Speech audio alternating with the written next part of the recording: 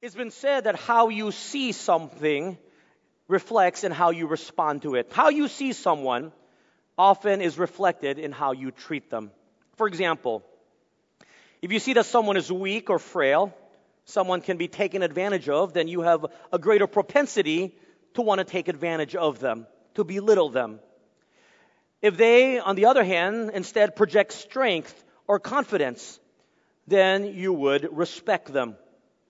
For example, if I happen to be all dressed up in my suit or my long sleeve barong and I happen to go to a mall and I walk in confidently through the entrance, I look important. That's what the guard thinks. And they rarely, if I'm dressed up nicely, ever check on me. In fact, some of them actually think I'm a VIP and they actually salute me. It's a kind of a nice feeling. But there are other times I go to the mall and I'm wearing a baseball cap, a t-shirt, shorts, and slippers. And I get a very different treatment. They think I'm a criminal, and they give me the full-body check for weapons. I've never, ever been saluted by the mall guards wearing t-shirts and shorts. In many ways, we do the same thing. Why do we do it? Because how we see someone through the lenses of our own bias determines how we respond and treat them. We do this with God. If we don't see God for who He really is, and we have somehow an obstructed view of who God is, then our response to Him is very different. As we continue our study in the book of Habakkuk this morning in our series entitled Love and War, through the prayer of the prophet Habakkuk, we're going to want to see God for who He really is. And when we know who He really is, how then do we appropriately respond? Because let me ask you this, my friends. When you think about God, or when He's referenced, do you give Him your full attention? When you think about God, do you salute Him to acknowledge His superiority over us? Do you honor Him? Do you respect Him? Turn to in your Bibles this morning to the book of Habakkuk, chapter 3, as we take a look at verses 1 to 15 as we study God's Word this morning. Habakkuk chapter 3, verses 1 to 15. If you can remember our study from the previous weeks, Habakkuk had two questions that greatly bothered him. The questions of why God seemingly allowed sins to go unpunished, and why God seemingly allows evil men and women to succeed, even temporarily in life. And God reveals His answers to these two questions to the prophet in a very unique way. And in response, God says that He will indeed punish people for sin, and He does not really allow evil men and women to succeed. And so Habakkuk the prophet is comforted. In fact, he is emboldened by God's answer that he, in chapter 3 of this book, gives a prayer of praise. I just want you to think about something. When was the last time you prayed to God simply to praise Him? Praising Him for who He is, not what you need from Him, not even thanksgiving for what He's given you. A prayer that has nothing to do with you, but simply pure praise. When was the last time? I'm sure for many of us it's been a while. But this is the prayer of the prophet Habakkuk, a praise offering to God for who He really is. Verse 1 and 2 of chapter 3. Look with me. A prayer of Habakkuk the prophet on Shigionoth. O Lord, I have heard your speech and was afraid. O Lord, revive your work in the midst of the years. In the midst of the years, make it known. In wrath, remember mercy. Now, as you read these verses to begin chapter 3, I'm sure the first question in your mind is, what in the world is Shigionoth? Most scholars believe that this is an instruction for how this prayer is to be read or even sung. And in the root word of the Hebrew, it is to be read or sung with intense feeling. You're about to praise God for who He is. It is to be done with intensity. So the prophet opens his prayer in verse 2 by noting that he has received God's answers to his questions. And the answers that God has given him have left him in shock and in awe. In fact, the Bible tells us in verse 2, it resulted in the prophet once again fearing God. And in this context, the idea of fearing God is a healthy respect of someone who deserves it. And so because Habakkuk realized that God's sovereign power was at work in disciplining Judah using the people of Babylon, through his powerful sovereign work, Habakkuk now healthily fears God. Here's the first thing I want you to realize, number one, if you're taking notes. Realizing God's sovereign power should cause people to fear him. Realizing God's sovereign power should cause men and women to fear him. It is in that healthy fear of God that we respect him, knowing that he can do whatever he wants to do. It is in this healthy fear that the prophet Habakkuk asks God to do three things. And these are the only three petitions. These are the only three things that Habakkuk asked God to do this entire book. It is found in verse 12. Look with me. In view of God's sovereign power with a response of fear, the prophet first asked God that he would bring revival, note this, in the midst of the years. That God would bring revival to the people during the time he was disciplining them using the Babylonians. What Habakkuk was doing was he was asking God that his work would be accomplished. He was praising God that his work would be accomplished. Call your people to attention was his prayer request.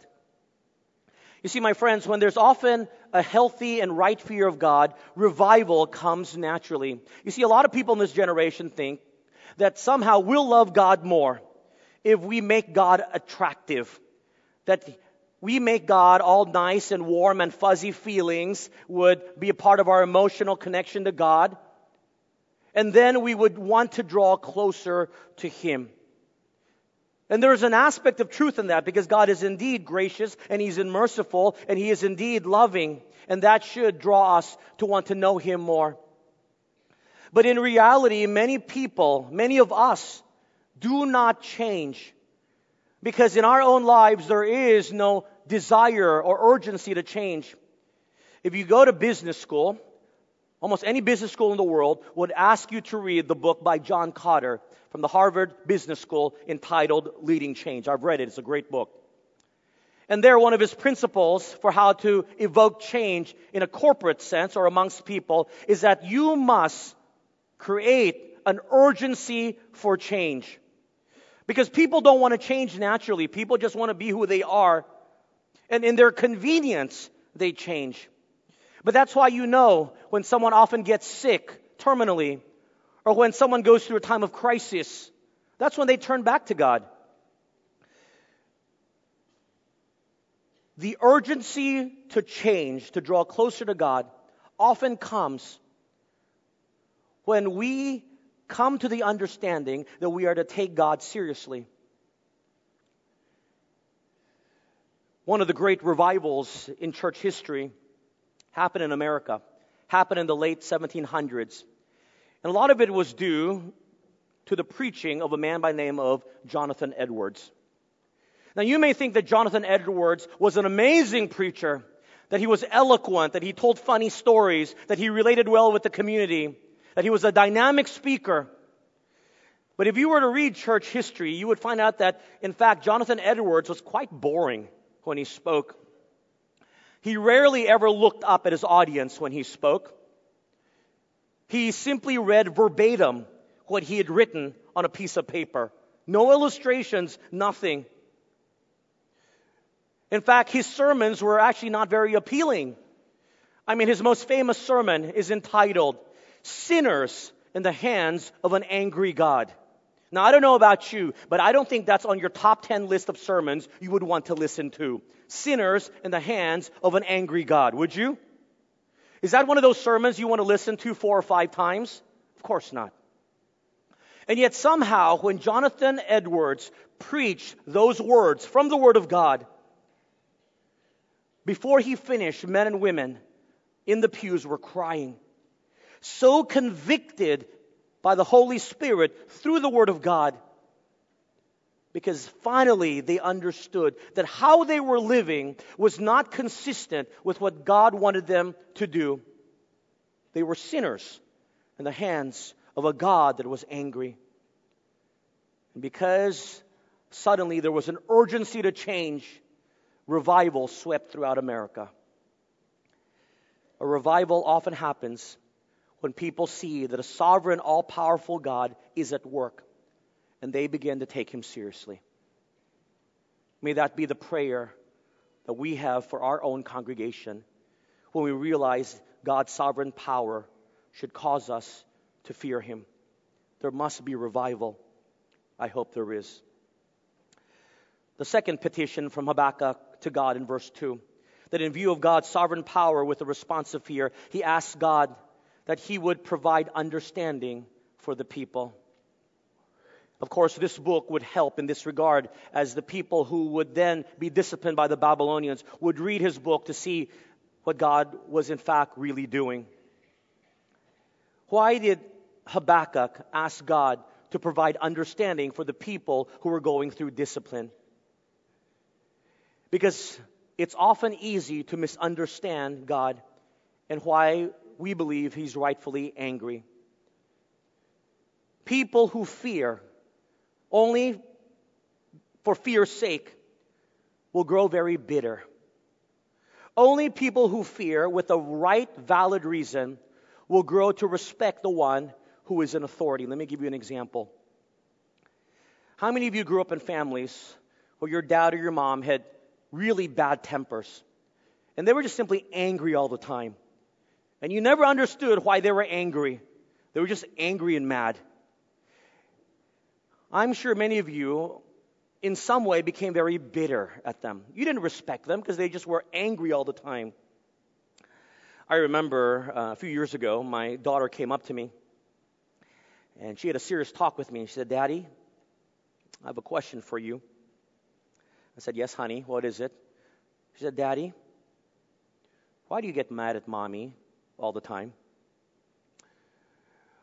In that instance, I said to her, a bit defensively, "I don't get mad all the time, but I know that I do lose my temper every now and then at the home." And I asked her, "Honey, do you know why Daddy got mad in this instance?" She said, "Yes." I said, "Was it justified? Was it okay that Daddy got mad?" She said, "Yes, but still, you shouldn't get angry so quickly." I said, "Okay, honey, I'm sorry, I won't. But I need you to understand why Daddy got mad. I want to understand that her daddy doesn't get mad at Mommy for no reason, lest she grows very bitter towards me. But there is a valid reason, but it was also a wake-up call to me." In the very same way, the prophet asks that God would impart understanding, that as they were undergoing discipline, that they would understand that it's not because God hated them. It's not because God took away His promises. It's simply because they needed to be disciplined. Fear of someone without justification leads to bitterness. But the prophet wanted the people to understand that God's wrath is absolutely justified and therefore to be feared with respect. The third petition from Habakkuk to God, also found in verse 2. Look with me. In wrath, remember mercy. You see, in view of God's sovereign power with a response of fear, the prophet asked that God would be merciful in the midst of His rightful wrath. It's there. There is love in the midst of His discipline. And the prophet simply wanted God to be gracious, to be merciful. Habakkuk knew that the people deserved what they got. It was a rightful appeal to a sovereign God who could do whatever He wanted. And if He can do whatever He wants, would He be able to show mercy? You know, a child that is being disciplined knows why he or she is being disciplined. And most children or young people acknowledge that they probably deserve what they got. But thankfully, parents, because of their love for their children don't really follow through with most of their threats. You know what I'm talking about. You parents, in your anger, promise that you're going to take away their iPads for the rest of the week, some even for the rest of the month, only to give back the iPads to your children the next day. You get so angry with your children, you promise them that they'll never ever go out with their friends ever again, only to allow them to see their friends the next weekend. Now, I've had young people come and tell me, you know, Pastor, it's good that my parents are forgetful. They never remember what they threatened to punish me with. I often tell them, well, your parents may be forgetful, but as a parent myself, I don't think they are. And I tell our young people, I said, I want you to understand that when parents look at children, they look through the lenses of love. And they adjudicate their judgment through those lenses of love. And many times, parents are not forgetting their punishments, which the children do deserve. Many times, parents look through the lenses of love and show mercy when they don't deserve any. That is the same way in which God looks upon us. He is a merciful God. And Habakkuk, in the midst of his fear and respect of God, asks that God would be merciful in the midst of his discipline. The second response is found in verse 3 to 7. In verses 3 to 7, it is a picture of the awesomeness of God. When was the last time you just sat back and thought about how awesome God was, and God is? Look at verse 3. God came from Teman, the Holy One from Mount Paran, Selah. His glory covered the heavens, and the earth was full of his praise. Let me just stop here. What Habakkuk is doing is that he is setting a picture. He is picturing the awesomeness and the brilliance of the glory of God to that of a sunrise. A sun that rises up from the east. Teman is a town in Edom, and Mount Paran is a mountain on the opposite side of Teman. So it is picturing the Israelites as they leave Egypt in the Exodus, and they are traveling east, and they've been traveling all night, and right before them are these imposing structure, and right as at the break of day, the sun is beginning to peek over the horizon. That is the moment. And then we find the word Selah. Most often it's used in the book of Psalms. Most scholars believe this is a musical notation. That's why we believe that chapter 3 of the book of Habakkuk was often sung. It's asking those who were reading and singing this chapter to stop, to pause. Because what is going to be said next requires that everyone takes a collective pause and then is prepared for what will be said. And what is revealed? Look at verse 3. His glory covered the heavens, and the earth was full of his praise. It's as if we are to pause at that moment when we see that the sun peeks over the horizon, and at the breaking of the day at sunrise, the beautiful colors begin to illuminate the entire sky. And what was once dark a few seconds ago suddenly jumps out in brilliant colors. His glory covered the heavens. And what is the response? The whole earth was full of his praise. The embodiment of the awesome magnificence of our God. Now, I know it's hard to picture this because I'm sure for many of you it's been a while since you've seen a sunrise. Perhaps you can be challenged to do so one day. But this is a generation that wakes up way too late, and you often miss the sunrise, and you settle for the sunset. Now, I've seen both, and they're both very beautiful. But there is a big difference between sunset and sunrise. And throughout Scripture, isn't it interesting that most of the illustrations that talk about the glory of God speaks to the sunrise as opposed to the sunset? Why? Now, the sunset is beautiful, but it goes from light to dark. It's very romantic. But a sunrise goes from darkness to light. And it is in that illustration that God reveals himself. And it is a truly magnificent sight. Just when it was pitch dark, and then that sun comes over the horizon, and then immediately the entire sky is filled with the brilliance of God's handiwork through light. It is a sight to see. I remember a few years ago on one of my trips to Mount Sinai in Egypt, we get up very early in the morning, near midnight, to climb the 2,285 meter high mountain. We climb it early in the morning so that we can be at the summit to see the magnificent sunrise. I've climbed it up many a times, and I never get tired of climbing this spiritually significant mountain. There was one year, a few years ago, I remember leading a group up. When we got up to the summit, we waited, and then the sun came out. It peeked through the mountain peaks, and it illuminated the entire Sinai region, beautiful with brilliant colors. If you've ever been to the Sedona Desert in Arizona, the Painted Desert, it is beautiful, and that is the Sinai.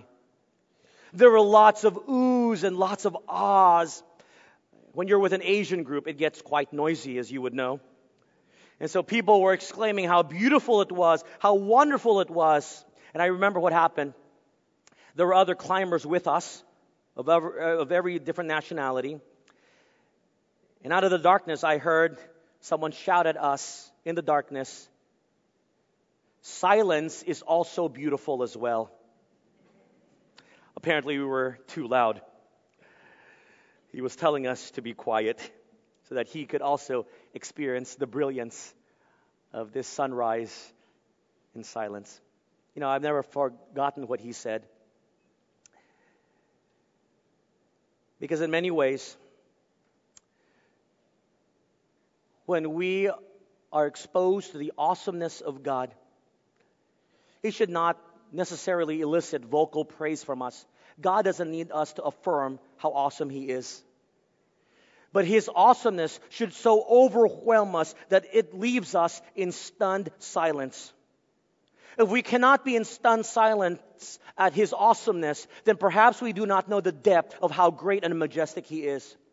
Because throughout the Scriptures, if you go through the Scriptures, whenever men and women encounter God or the glory of God, like when Abraham met the theophany, or when people saw the glory of God, what does the Bible tell us? The Bible said they often were like dead men. They were silent. So taken aback by how amazing and brilliant God was that they couldn't speak. And here we are, when we talk about the awesomeness of God, we're just yapping all the time. So cool, so cool, so awesome. Maybe we do not know the depth of how truly amazing God is. You see, number two, I want you to understand something. Number two, seeing or recognizing God's awesomeness should cause people to respect Him. Seeing God's awesomeness should cause people to respect Him. And sometimes that's in silence. Verse 4. His brilliance was like the light He had rays flashing from His hand, and there His power was hidden. The prophet continues his description of the awesomeness of God. The brightness of the Lord was like the sunlight, unable to be looked at. The power that can be seen from the flashing from His hands, perhaps in allusion to lightning, only but concealed the fuller capacity of God's power. Imagine that. Some of you are scared by the thunderous noise of a thunderclap. When you see a lightning storm, you are fearful. And yet the Bible says, in the most awesome of nature's display, it is only a fraction of God's total power.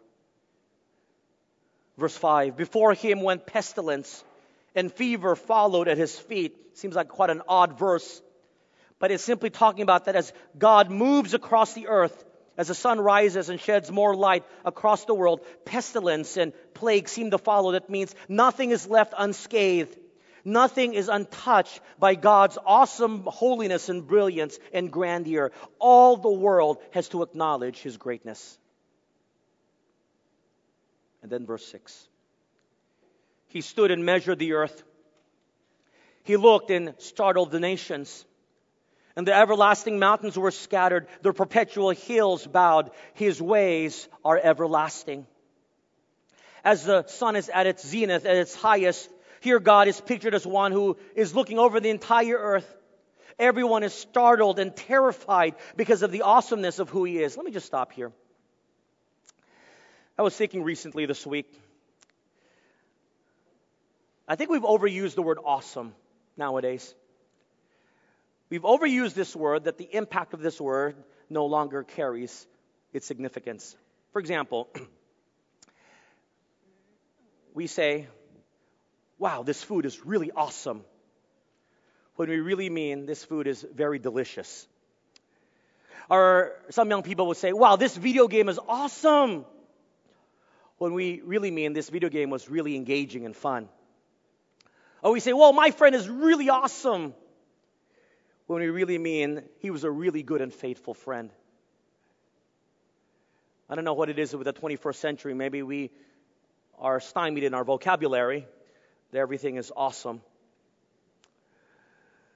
I often joke when my kids tell me, Daddy, we're starving.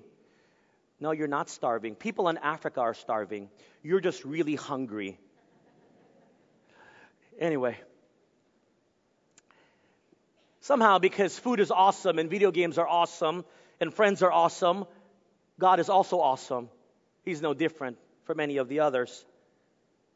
But when we know what this word means, it means awe-inspiring. It means breathtaking. It means overwhelming. Perhaps only God is really someone who is deserving of this word, awesome. So awesome is our God that He looks upon the world, and the Bible tells us the immovable mountains and the ancient hills move and they hide because they grant deference to one, the Bible says at the end of verse 6, is everlasting. The mountains, the ancient hills, they've been there forever. But now comes the presence of God, and priority and deference goes to Him, and they move away. We celebrate that which was first. We built museums for the first chair, the first boat, the first Bible. There are no museums for things built second. And so Habakkuk reminds us that He is everlasting. He was there since the beginning. That's how awesome He is. He was there from the beginning, and the mountains and the hills move away in deference to the everlasting God. Verse 7, I saw the tents of Cushan in affliction. The curtains of the land of Midian tremble. Cushan, the Ethiopians, the Midianites were people who lived in the Sinai Peninsula. In both groups, the Bible is described as trembling when God revealed Himself. Now, if these people and nations tremble and respect the Lord, how much more we? Especially in a greater way for those who claim to know Him. When we see God for who He really is, as an awesome God, we should tremble and shake. We should be speechless in the presence of such greatness. It should cause us to respect Him. Our third response is found in verses 8 to 15. In verses 8 to 15, there's now a change in description from the awesome appearance of God to His powerful acts in the world. What is our response? Let's take a look. Verse 8 and 9. O Lord, were You displeased with the rivers? Was Your anger against the rivers? Was Your wrath against the sea, that You rode on Your horses, Your chariots of salvation? Your bow was made quite ready. Oaths were sworn over Your arrows, Selah. You divided the earth with rivers. I know poetry can be hard to understand, but here is a picture where in a rhetorical question, the prophet is affirming that God does disrupt the bodies of water. And when He disrupted the Red Sea by parting it, when He disrupted the Jordan River by parting it, what was its purpose? It was to save His people. Verse 8, you rode your chariot, note this, of what? Of salvation. It's not because God has nothing better to do, like Zeus or other gods who want to play and toy with people. And they're false gods. The living God, when He causes things to happen in our lives and in this world, does so to save His people. I need you to recognize that fact. That God always acts for the benefit of His children. Even in His discipline, it is for the benefit of His children. Even when we don't understand it. We do not comprehend it. Verse 9 pictures God as a knight on horseback, riding to save the day. His bow is ready to defeat His people's enemies. Again, you see God's action plans are always for the benefit of His children. Even when He would use people like the fearsome Babylonians to discipline His own children. Verse 10 to 12. The mountains saw you and trembled. The overflowing of the water passed by. The deep uttered its voice and lifted its hands on high. The sun and moon stood still in their habitation. At the light of your arrows they went. At the shining of your glittering spear. You marched through the land in indignation. You trampled the nations in anger. Once again, in these verses, the mountains stand trembling in response to the powerful acts of God. Even the sun and the moon are said to have stood at the commanding act of God. If God tells the sun and the moon, stay where you are, they do it. And this should remind you of what happened if you remember the story in Joshua chapter 10. Remember what happened? The Bible tells us. Joshua asked for more time that he would be able to defeat his enemies. So what does God do? God holds the sun still. Now I've read a few commentaries about this incident.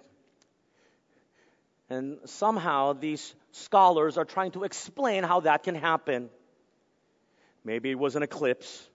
Maybe it was a celestial phenomenon. Maybe it really wasn't the sun. My goodness.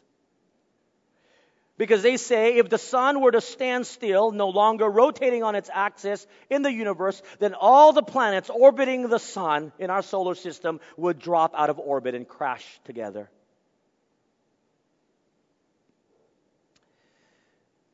My friends, you need to understand that when God causes the sun to stand still, it's called the miracle. There are no scientific explanations to miracles.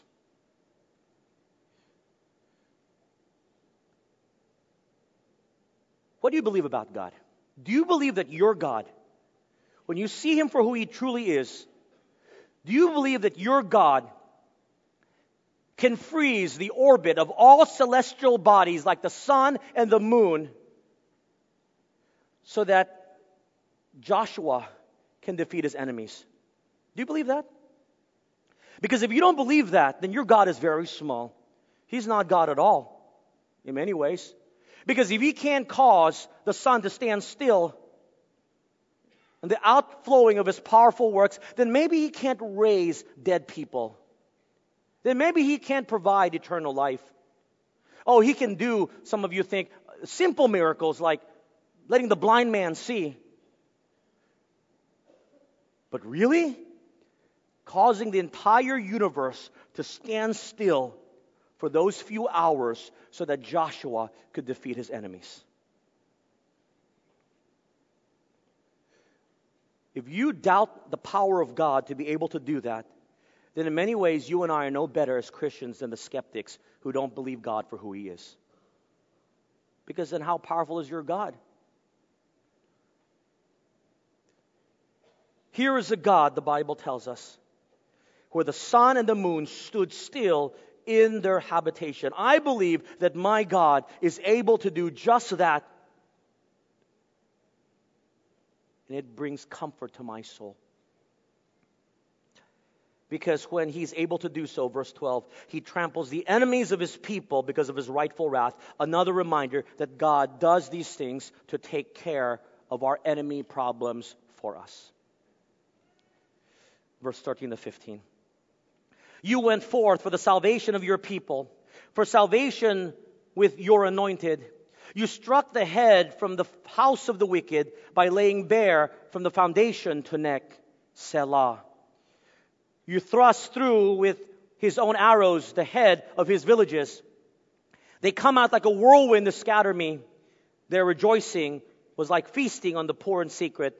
You walk through the sea with your horses to the heap of great waters. Now don't get lost in the description of poetic words. In verses 13 to 15, God wants us to know abundantly clear that when he displays his powerful acts, it is for the salvation of his people. Would you go to verse 13 and circle that phrase, underline it in your Bibles? He went forth what? For the salvation of his people. Now what a comfort that must be. That the acts of God are often to save us from ourselves and to save us from others. We may not understand it. I don't understand why things happen to people who are good, or what I believe are good people. I don't understand. Why does God allow these things to happen? But God doesn't explain those things to us. He just simply says, I do these things for the salvation, for the good of my people. Look at that second phrase. For salvation with your anointed. God has been sending deliverers, and perhaps that should remind those who are reading it, perhaps to a Jewish audience, how God sent Moses as a deliverer to deliver Israel out of bondage. Or perhaps even a foreign ruler like Cyrus, who he put on the throne to allow the Jewish people to return back home after the exile. Or perhaps even Joseph, whose messed up life, we thought, and if you have time, study the book of Joseph if you don't understand what God is doing in your life. That God would use the injustice in the life of Joseph to save an entire nation from slave to prime minister in a span of a few minutes. Or perhaps pointing to the Messiah who saves all mankind from their sin.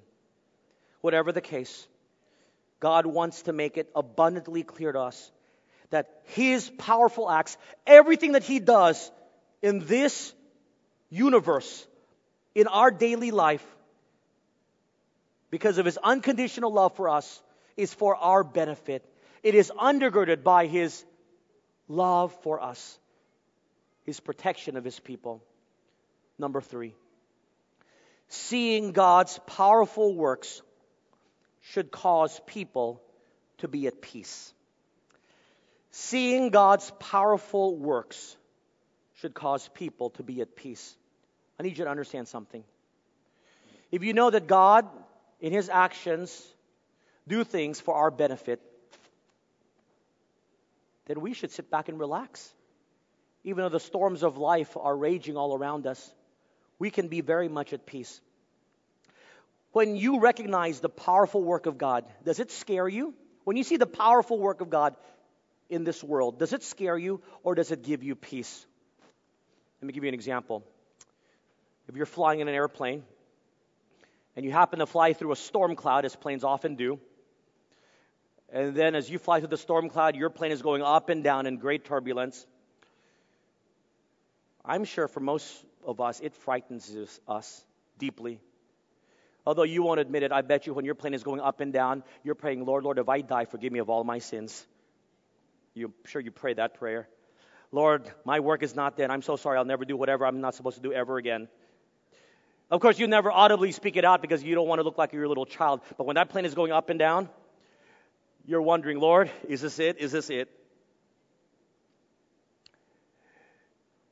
Or instead, I wonder, probably very few of us have this experience where when the pilot flies through the storm cloud and that plane starts to violently shake and go up and down, you sit back and you say, you know what? God, what a great reminder that you control the forces of nature. and I'm going to be at peace. Who thinks like that? But that is how we are to respond. Because the reminder that when that plane is violently shaking caused by the storm cloud, we are reminded there is one who controls nature with just one word. And remember that time when he taught his disciples, the Son of God showed his disciples this very lesson on the Sea of Galilee. When the storm suddenly raged, the one word of the Son of God, God himself, peace, be still. And immediately the Bible tells us the wind and the waves became dead calm.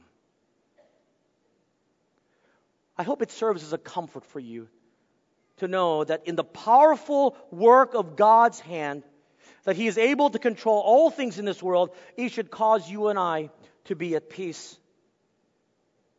So let the storms of life gather all around us. Let it. I will be at peace because there is nothing that is greater than the God who holds my life in his hands. And then we're reminded of one of the most powerful acts of the work of God. When he sent his Son, God himself, to take on incarnate form in the person of Jesus Christ, who died on the cross for you and me. And he rose his Son from the dead, conquered death. And that powerful work, you should bring comfort to your hearts, knowing that if he has the power to resurrect his Son, he has the power to do the same for us. Seeing God's powerful works should not cause you to fear. It should cause you to be more at peace. If you're ever at the airport, observe the difference between a passenger who has in his hand confirmed tickets versus those who are flying standby. They're flying by chance to see if there happens to be an empty seat on this plane. Look at them, observe them. The ones with the confirmed seat, what are they doing? They are reading the newspaper, they're playing games on their gadgets, they're chatting with their friends, they're sleeping. Notice those who are flying standby. What are they doing? They're pacing around, they're checking with the counter, any seats available every 10 minutes or 5 minutes. They're anxious, they're worried.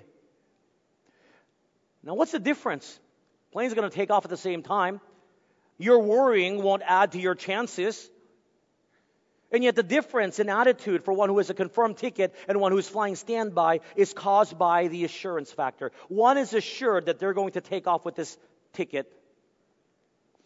One is unassured. Men and women,